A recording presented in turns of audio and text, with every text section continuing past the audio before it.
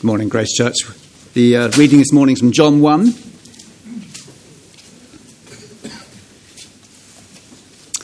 John 1, page 163 in the Church Bibles. Good morning to you online.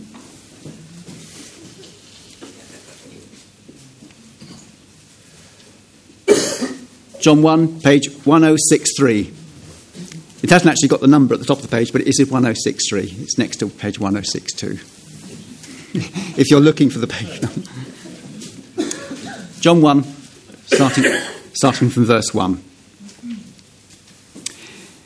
In the beginning was the Word, and the Word was with God, and the Word was God.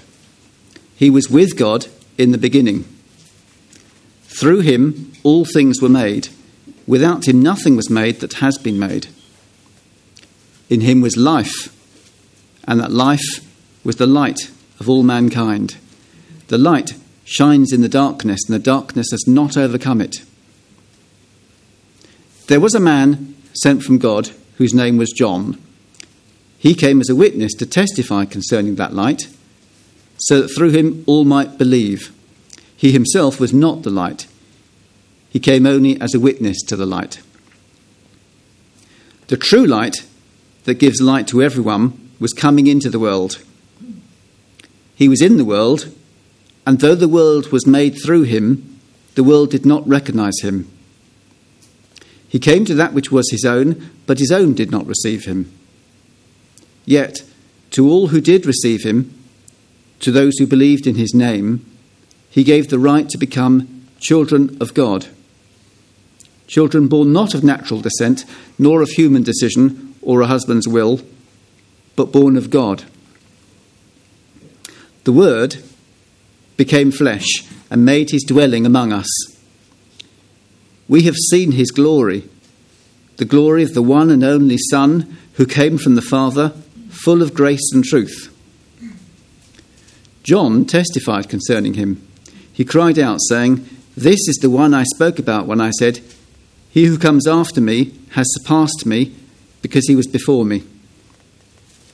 Out of his fullness we have all received grace, in place of grace already given. For the law was given through Moses, grace and truth came through Jesus Christ. No one has ever seen God but the one and only Son, who is himself God and is in the closest relationship with the Father, has made him known."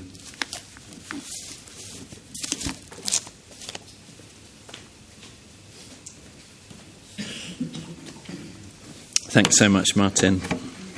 Good morning.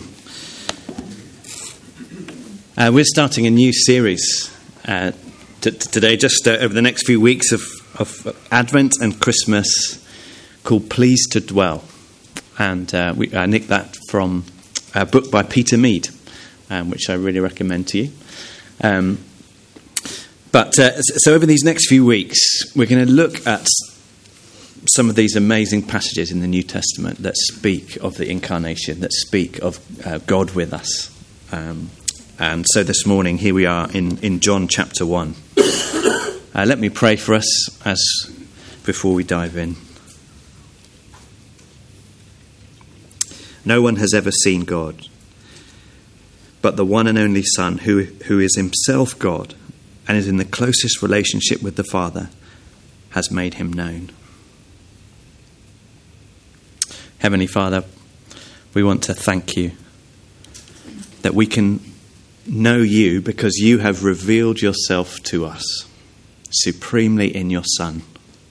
We want to thank you for these amazing words that we've just read together. And we pray that as we consider them now, you would fill us with joy and awe at your Son, the Lord Jesus. Please, by your Spirit, would you help us to understand these words and help us to rejoice in them. In Jesus' name we pray. Amen. Great. Well, I wonder whether you know that Santa once punched a heretic, as tradition goes. Here's a depiction of it up on the screen. As you may know, the name Santa Claus is derived from St. Nicholas, who was a bishop who attended the Council of Nicaea in AD 325. And the council had been called in response to the teaching of a man called Arius. Arius claimed that Jesus was a created being. Arius would say that Jesus was the first created being, so he's better than everyone else, but that he was created nonetheless. And so there was a time where he didn't exist. Now, the story goes that St. Nicholas listened quietly to the arguments, but in the end, when he could take it no longer, he got up, went across the room, and smacked Arius right in the face.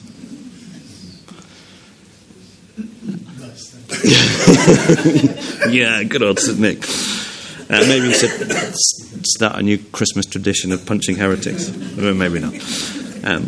Well, this was not a debating point for him. This was a crucially important truth, and actually a vital truth for our salvation.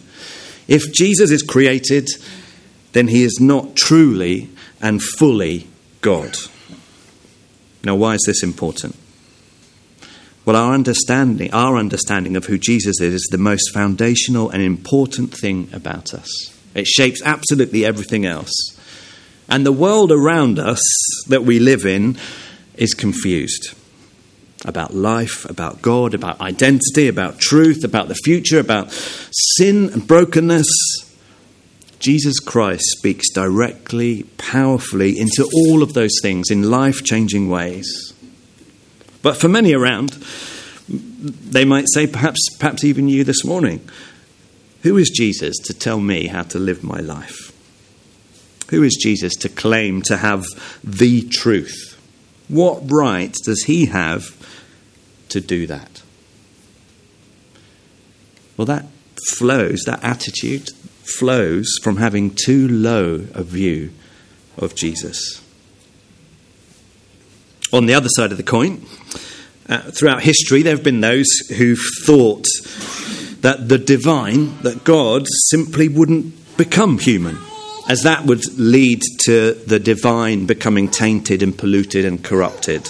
So Jesus cannot have become fully human in their mind.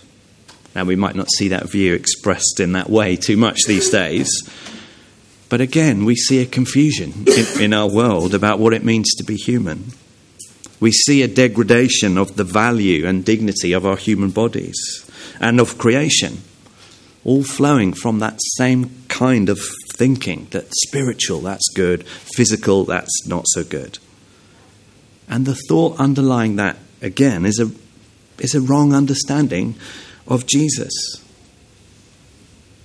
So amidst the darkness and the confusion, Jesus Christ, fully God, fully man, speaks directly and powerfully in life-changing ways.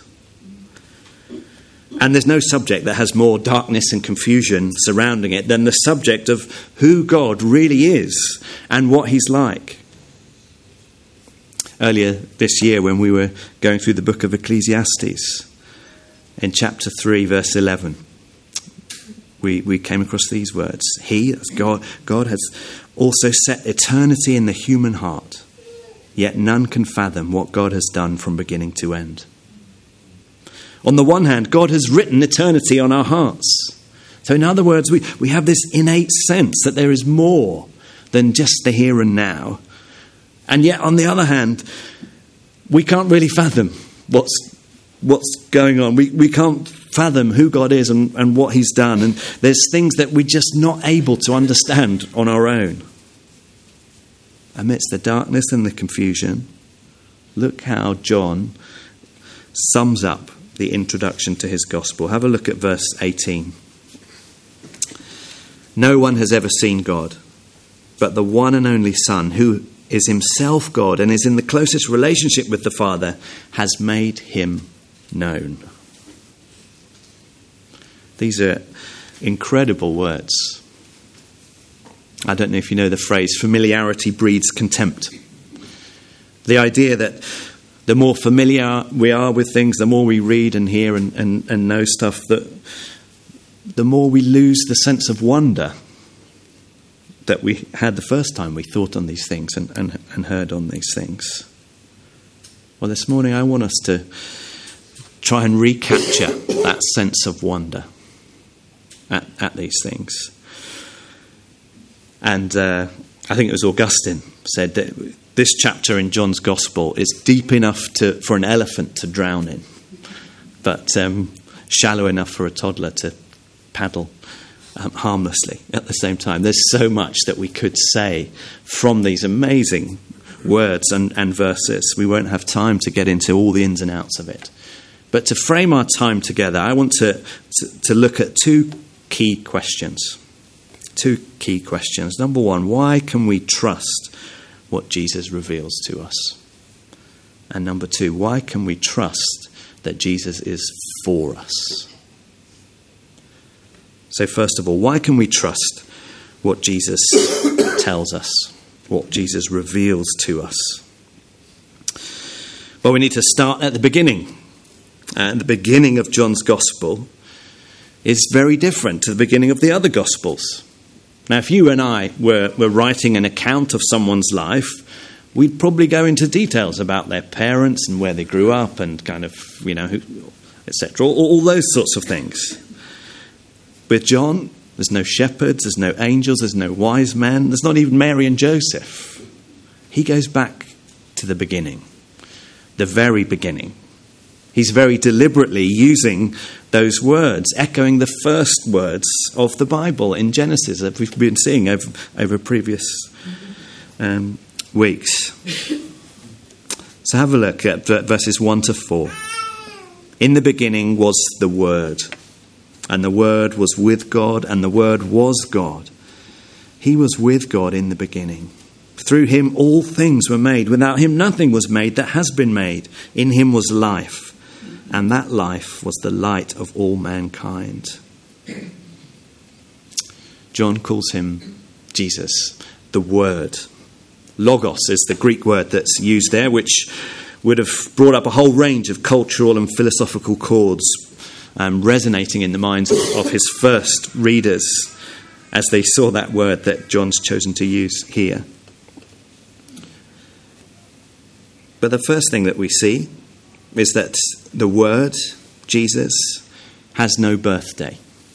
And now maybe you've got awesome cutlery. If you've got kids, you've got an awesome cutlery song ringing around your head now. He has no birthday. In the beginning was the Word, and the Word was with God, and the Word was God. It seems logically impossible. He was with God and he was God at the same time. How can that be? It's enough to make my brain fall over. Again, to quote Awesome Cutlery. With, the word with here, was with, is literally towards God. There's a picture of intimacy here. He's been face to face from all eternity.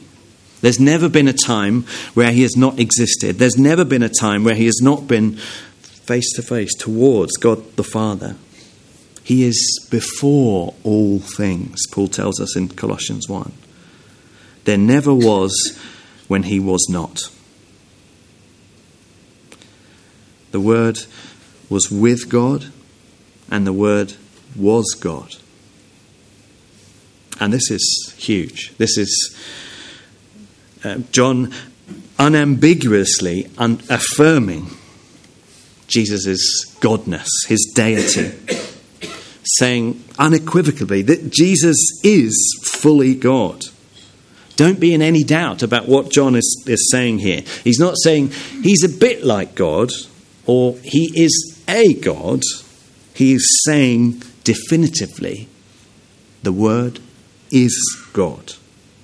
Now, when the Jehovah's Witnesses come banging on your door, saying that that's not the case, or saying that, well, when you look at the original Greek, there's not a definitive article here, and so rubbish, forget it. There's a perfectly good Greek word that John could have used if he was wanting to say that Jesus is a bit like God and he's sort of God-like, but he deliberately doesn't use that word. It's 100% clear for John as he writes these words. The Word was God. We can be in no doubt.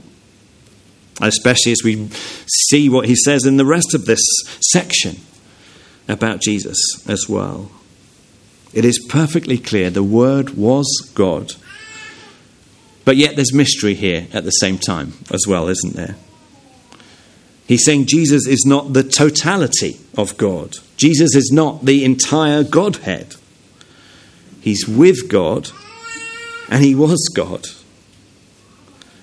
God is more than one person. As Christians, we talk about the doctrine of the Trinity. One God, three persons, Father, Son, and Spirit, united in love, distinct from one another, but all equally God at the same time. There's profound mystery in this. But that's what John sets out for us here. Jesus, the Word, is eternally, fully God, and has eternally been with God since the very beginning. And to underline his point of Jesus' godness, look at verse 3. Through him, the Word, all things were made. Without him, nothing was made that has been made. In the beginning, as we saw in Genesis, God spoke, and the world was created. And so John, describing Jesus as the Word, evokes that connection powerfully, doesn't it? Through Jesus, the Word, God created everything. Now, if you ever want to get a sense of just the wonder of creation, for me, I look up at the stars at night, perhaps not when I'm in London, because it's just sort of a bit hazy fog. But I wonder if you've ever asked the question, how many stars are there? Here's what NASA said. Astronomers estimate that the universe could contain up to 1 septillion stars. I don't even know that septillion was a number. But there we go. So that's 24 zeros there. Our Milky Way alone contains more than 100 billion stars. And that's just our galaxy. It's extraordinary, isn't it? The vastness of this universe. And then when we went through the book of Genesis, in chapter 1, verse 16, we read, God made two great lights, the greater light to govern the day and the lesser light to govern the stars. He also made the stars. So it's just a throwaway comment. Oh yes, he also made the stars. It's incredible, isn't it? We're back to kind of brain falling over territory again here. John is saying, through him, through the Word, all of that was created. Every breath we breathe is a gift from him. He is utterly supreme over everything. So we need to listen to him. And we can absolutely trust everything that he reveals to us because of who he is.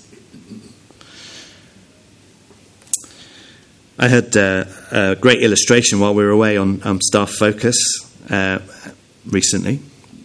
And so I'm going to steal that now. And I want you to imagine a jigsaw. And I want you to imagine the jigsaw is representing your life, your hopes, your dreams, your ambitions, and kind of what's going on here and now as well. So maybe you've got one piece, this is my job, and partner, kind of connect that. Children, security, pensions, holidays, nice car, all of those sorts of bits. We're trying to fit them together in our jigsaw. Where does Jesus fit into our jigsaw? Or maybe we can just sort of squeeze him in here. Maybe he'll fit in if I just take that, But the reality is, when we see passages like this and the message of the Bible, Jesus doesn't want to fit into your jigsaw. Jesus doesn't want to fit into your jigsaw. He calls you to to become part of his infinitely bigger, infinitely more glorious jigsaw. Isn't that a challenging thought? Doesn't that perhaps reverse the way we think about things? Isn't that such a helpful corrective for us? Here's the thing. How big is our view of Jesus? If we're just trying to squeeze him into our jigsaw, well, then he's not really Lord. We are. Jesus calls us to repent of that, to come to him, to bow to him as the Lord of all.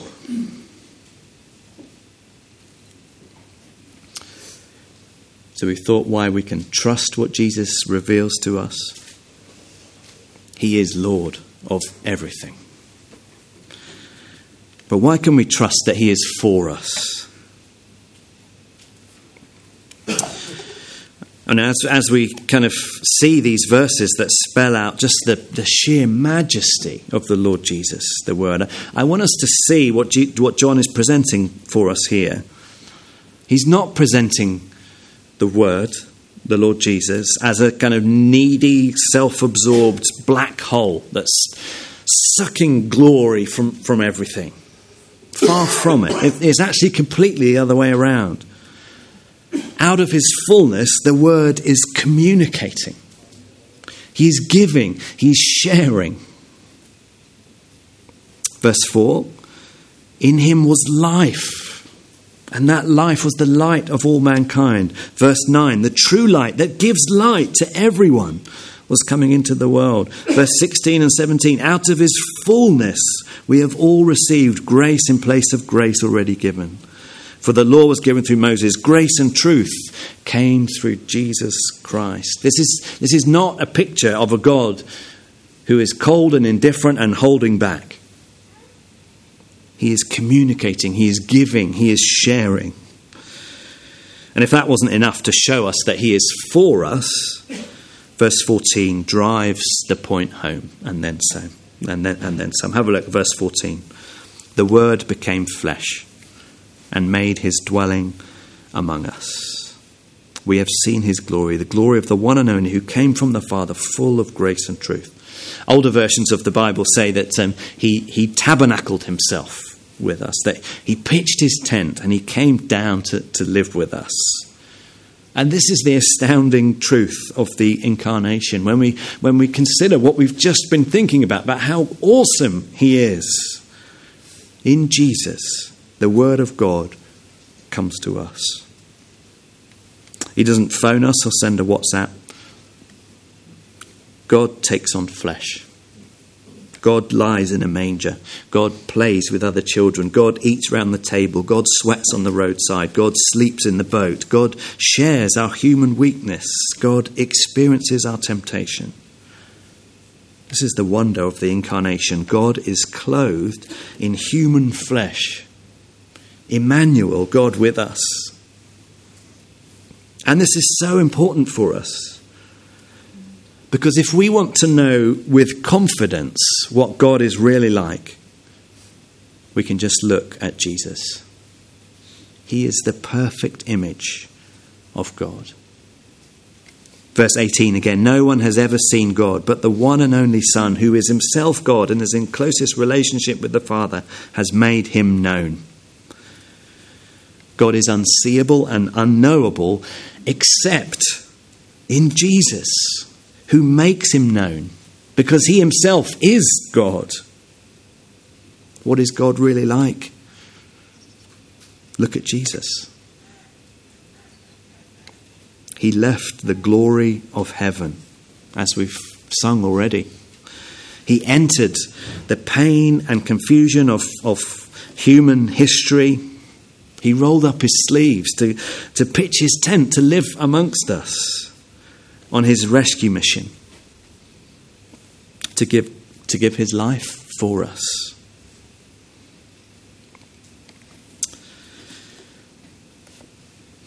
Christianity is not a call to embrace a kind of system of thought or a religion or a moral code. It's the invitation to embrace a person.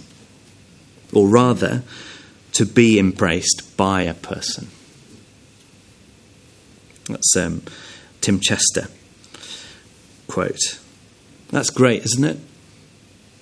It's the invitation to be embraced by a person. That's what Christianity is. And that chimes with what John's saying here in chapter 1. John describes the Christian life, Christianity, as in terms of becoming children of God. Have a look at verses 12 and 13. Yet to all who did receive him, to those who believed in his name, he gave the right to become children of God. Children born not of natural descent, nor human decision, or husband's will, but born of God. We are born again as children of God. That's a big theme for John as you go through the rest of his gospel, particularly in chapter 3 as Jesus chats with Nicodemus. But notice verse 12 and 13, becoming children of God. It's all of God. It's not based on human ability. It's not based on human will. Verse 12, we believe. Verse 13, because we have first been born of God. Isn't that glorious? What a status that is. Again, when we think about the lofty truths that we've been thinking about already in this chapter, the God who created this entire universe, who sustains it moment by moment, left heaven, rolled up his sleeves, became flesh. More than that, poured out his life on the cross in our place to make you, to make me, his child. Now, how do you respond to that great truth? Well, in this chapter, we get a sense of the tragedy of how some responded to him then and still do today. Verse 10 and 11. He was in the world, and though the world was made through him, the world did not recognize him. He came to that which was his own, but his own did not receive him. So when Jesus first came, and still today, there are those who don't know him, don't recognize him, and frankly don't want to know him or recognize him. It's not that, for many people, it's not that they can't believe in the Lord Jesus, it's that they won't believe in the Lord Jesus. Later on in chapter 3, verse 19, Jesus says this is the verdict. Light has come into the world, but people loved darkness instead of light because their deeds were evil. It's not that they can't believe, it's that they won't believe. I wonder if that's you this morning. Or what's stopping you from seeing the truth here about the Lord Jesus and turning to him? I hope you can see why we can trust what Jesus reveals to us. I hope you can see why we can trust that he's for us from these verses. And he's calling us to the security and love and a privileged position of being part of his family. Not because there's anything special about us or because of anything that we've done to deserve it or to earn it, but because of his grace, his love, his initiative. I want to finish up just by thinking for a few moments about being a child of God. Those of us who are Christians here, how do you think God thinks of you? If that makes sense. How do you think God thinks about you? Maybe you think, oh, I'm accepted in Christ. Yeah, I'm forgiven. But I wonder if you're ever tempted to think that he's just tolerating you. That he puts up with your weaknesses and your sin for the sake of Jesus, but his acceptance is reluctant. Maybe even begrudging. I wonder if we're ever tempted to feel like that. Well, that just couldn't be further away from what we see here in John. John, writing in 1 John chapter 3, verse 1.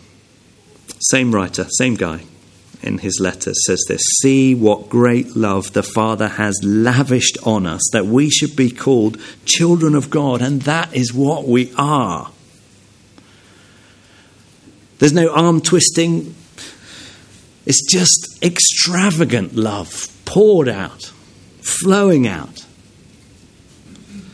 from God. The reality is, if you're trusting in Jesus, he's chosen you to be his child. I hope most of us, we know from our experience of family life, that being a child is something that's not conditional. It's something that can't be changed. If my son Barney, if he does well at school, do I love him more because of that? No. If he gets in trouble, do I love him less? No. I love him because I love him. Because he's my son. And if that's true of me, how much more true can that be of our Heavenly Father as he thinks about you, his child? God loves you because he loves you. When he thinks of you, he smiles. He is for you. And he has demonstrated it by becoming flesh, by pouring out his life for you on the cross, even when we didn't want to know him or accept him, even when we loved darkness instead. He poured out his life for you and for me. So this Christmas time, let's make sure we carve out time and space to meditate on these great, great truths, to see that God is for us and that we can trust him. Let's pray.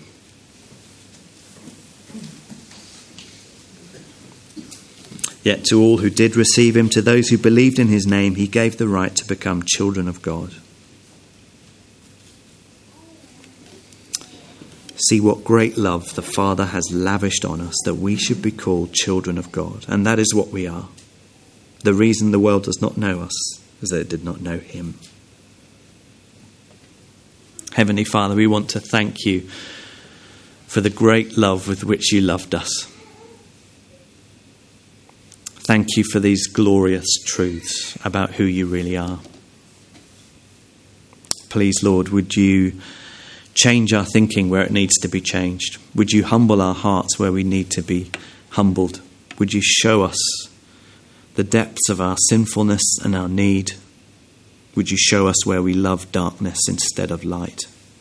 Would you help us by your Spirit to repent of those and to come to you for your embrace, for your forgiveness?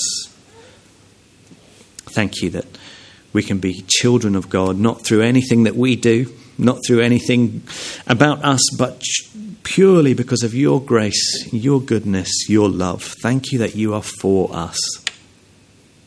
And our Father, we pray that you would help us be like John the Baptist. We've not thought about him at all from this passage, but we pray that you would help us to be signposts, pointing people to you. Help us this Christmas time to meditate on these great, great truths.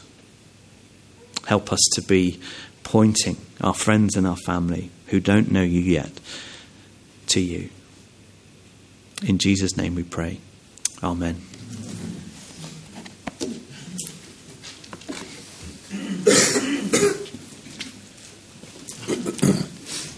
Thanks very much, Tim. Our final song is a song of praise and worship. So let's stand when the music starts and sing King of Kings.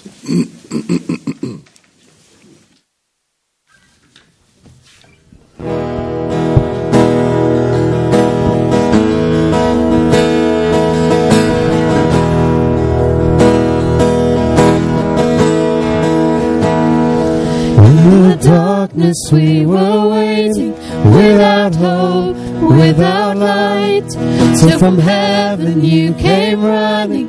There was mercy in your eyes, to fulfill the law and prophets. To a virgin came the word, from a throne of endless glory to a cradle in the dirt.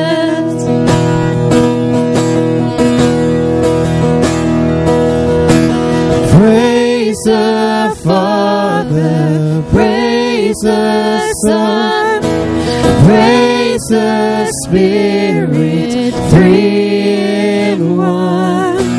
God of glory, majesty, praise forever to the